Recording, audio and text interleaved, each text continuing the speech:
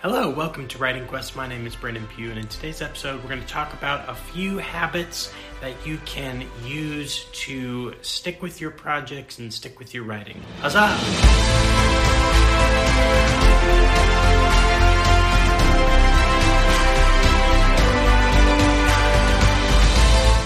All right, number one, don't jump projects, jump around projects. Now, what do I mean by that? I think a big issue that a lot of writers have, I've suffered from this a lot, which is why my series started as a trilogy and has now turned into like a bajillion books, is instead of sticking with the one project, you jump to other projects. You create, you get bored or tired or stuck or something with the one project, and then you just create something new, you jump to the next project to spark that creativity. My suggestion would be to not jump projects, but to jump around that project. One of the things I used to do a lot was I would always try to write it linearly, and that, obviously, most of you probably know that it's really hard to do that.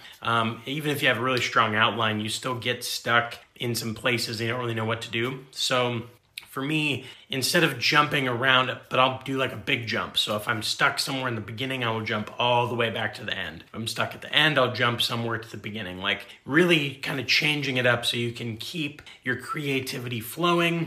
And if you get stuck in one spot, you're just kind of sparking it in another place. Number two, write what you know. And you've heard this before, but it's not exactly, what I mean is not exactly what you maybe have. When I say write what you know, I mean write what you're motivated to write. Write the scenes that are sticking to you, that the scenes that you know, the scenes where, when you envision it, when you thought it up, when you had the idea for it, you could see it in your mind. That's what you know. And so I've had a lot of scenes like that where actually, when I first started this whole thing, it started with one book in particular, and the only scene in that book that hasn't changed is this one particular scene that I can just see clearly in my head. And it's worked in almost every iteration of the story that I've created. So when I say write what you know, I don't necessarily mean it in the traditional sense of that advice. What I mean is write the scenes that you know to write. So don't try to necessarily force yourself to write a scene that you don't understand or can't quite see yet, because as you write the scenes around it,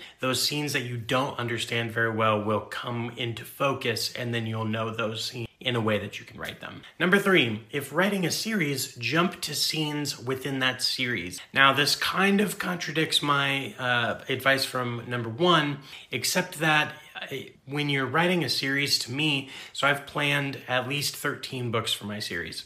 In my head, that's just one story. It's kind of like when George Lucas talks about Star Wars. To him, those original 6 movies that was Star Wars. It wasn't one individual film. So for me, my whole project, I really only have one project. It's just split up into 13 stories, 13 books. So what I've been kind of doing is, as I'm writing in my other stories and I'm getting either, if I get stuck or if I just have an idea, I will go and put that idea down in whatever book I think it might appear in. So I've got scenes written. I'm currently writing the prequel novella in book 1, but I've written scenes for book 7, book 8, book 12. I think I've actually written part of the ending to book 13, which is like the ending of the whole series. And so don't fight those. It's kind of when you're trying to stay focused on a project, it is kind of a give and take where you're going to run out of steam on some stuff. So you have to give yourself an outlet to go find some new creativity. And so my suggestion is to stick within the world that you've created. Don't go and create something brand new, but definitely if you're stuck in one particular area, jump to another section of your entire story, and that might be in a different project, but it's still within the realm of what you're trying to create, which then informs the book that you are trying to finish and work on. Number 4, do your writing first. Now, not everyone is a morning person. Not everyone wakes up early in the morning and does stuff. What I have found, even if you're not a morning person and you end up waking up late or writing late or whatever you do, my suggestion is to do it first. For the first thing that you do for the day, whether you're just going to take 15 minutes to an hour or whatever it is, do it the first thing. This has been the hardest thing for me because there's a lot of things to do. There's a lot of, I'm a husband and a father and I've got a job and I've got all these things. And so it's really tough sometimes to prioritize that writing time. And in total honesty, I can't always do it. But I have found on the days where before I get going for the day, if I can just get myself up 15 minutes early, or if I can take a half hour before I do anything else and just write the words down, I always feel better on those days. And those days where I do write, I'm also more creative with my writing if I get it done before I've done all these other things for the day. And then if I write later in the evening after I've gone through a whole day's worth of tasks and phone calls and everything, I'm much more creative and my writing is much. Number 5, read your story while you write. Now this can sometimes fall onto the issue of, you don't want to be necessarily editing while you're writing that first draft. But for me, staying in the mindset of my story, staying in the the creative headspace to continually be thinking about your story and new places you can go, it's really nice to read what you've written. Now, again, you have to be really careful not to get too far into the editing and adding and taking away and changing sentences and all that stuff. So you got to be careful that way. But by, if you're writing and reading your story, it just kind of always keeps you in the headspace of those creative moments where you read something you maybe forgot about. I'm a really bad at, I totally forget what I wrote. So I write a whole scene, I write and I get a bunch of words in, and then I just don't remember any of it, which is hard when I go to write more because I'm like, crap, how do I continue to do what I was doing? So I would suggest doing some reading of your story as you're writing your story so that you can continue to spark those ideas between the scenes you've already written and the scenes that you're currently. Number 6, don't worry about the word count. If you've been here on the channel before, you know that I'm not a fan of necessarily having a word count goal for the day. I think it's not bad to have a word count goal, but ultimately time-based goals lead to better results when it comes to writing. And sometimes that's hard. Sometimes you can get caught up in like, I'm not making enough progress, or I haven't made enough progress in the last 3 days and I need to get 1,000 words and get 2,000 words. And again, I think that just adds too much anxiety and you get caught up in, crap, I got to get the words. And again, I think if you just focus on time-based goals and setting yourself up to be like, I'm going to write for 30 minutes. I'm going to write for 45 or an hour, whatever it is, 15 minutes, 5 minutes. It doesn't really matter what it is. Consistently set yourself up to write for a specific amount of time. I believe it will lead to more words over time than just trying to stick to a word count goal. Because one of the things that happens is, or what would happen to me, was I would set a word count goal, and then that would just be like, oh my goodness, I've got to get the word count goal. And then it would kind of get in the way of just creative flow and letting the writing happen.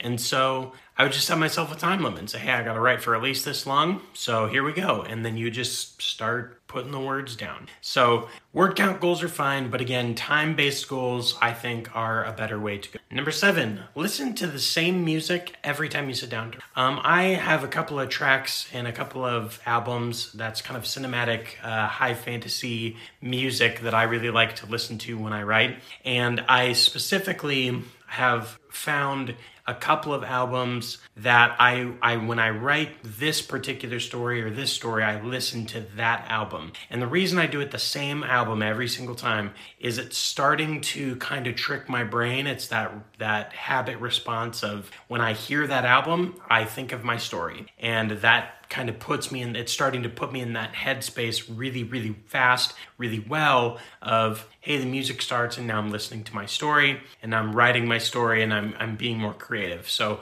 listen to the same music every time you write, and slowly over time that will kind of build into, when you hear that music, it triggers ideas for you. Number 8, take down ideas, then come back. What do I mean by this? Is essentially just taking really good notes. When you have an idea, but you're also in the middle of an idea, stop for a second, go write that note down and take a note so that you know to come back to it, and then come back to finish what you. Then what you can do, and this happens a lot to me as I'm writing stuff in these early pages, I'm having ideas for scenes that might happen in later books. And so once I finish kind of my train of thought for whatever I'm doing with those earlier books, I then can jump to these ideas for scenes that I have, work on typing in a few words and writing a little bit of those, and then coming back to my original manuscript. So don't be afraid to just take a brief pause, take down the notes that you have about an idea for the future or for the past or however it works, or for future projects, and then come back. Number 9, take a break and do some push-ups. Now, obviously I don't mean that you have to do push-ups. What I mean is, if you get stuck, just take a break and do some sort of physical activity. Walk around the room, do a couple of push-ups, step outside, whatever it is, just get your brain, kind of give yourself a break. Don't jump on your phone, don't jump on your email or anything that could distract you. Simply just step away from the writing and do a physical activity to kind of get your mind going again, get your heart rate up, and give you a little bit of a break from the creative writing, but also something that gives you a little bit more juice to keep writing. So again, don't have to do push-ups, but something physical, whether that's walking or whatever it may be. And finally, number 10, sleep. This one is probably one that maybe you've heard this one before, maybe you haven't before, but prioritizing your sleep. And this can be hard. This can be hard if you're busy. I mean, I feel this struggle all the time where I've got a lot going on. I've got a lot of things happening.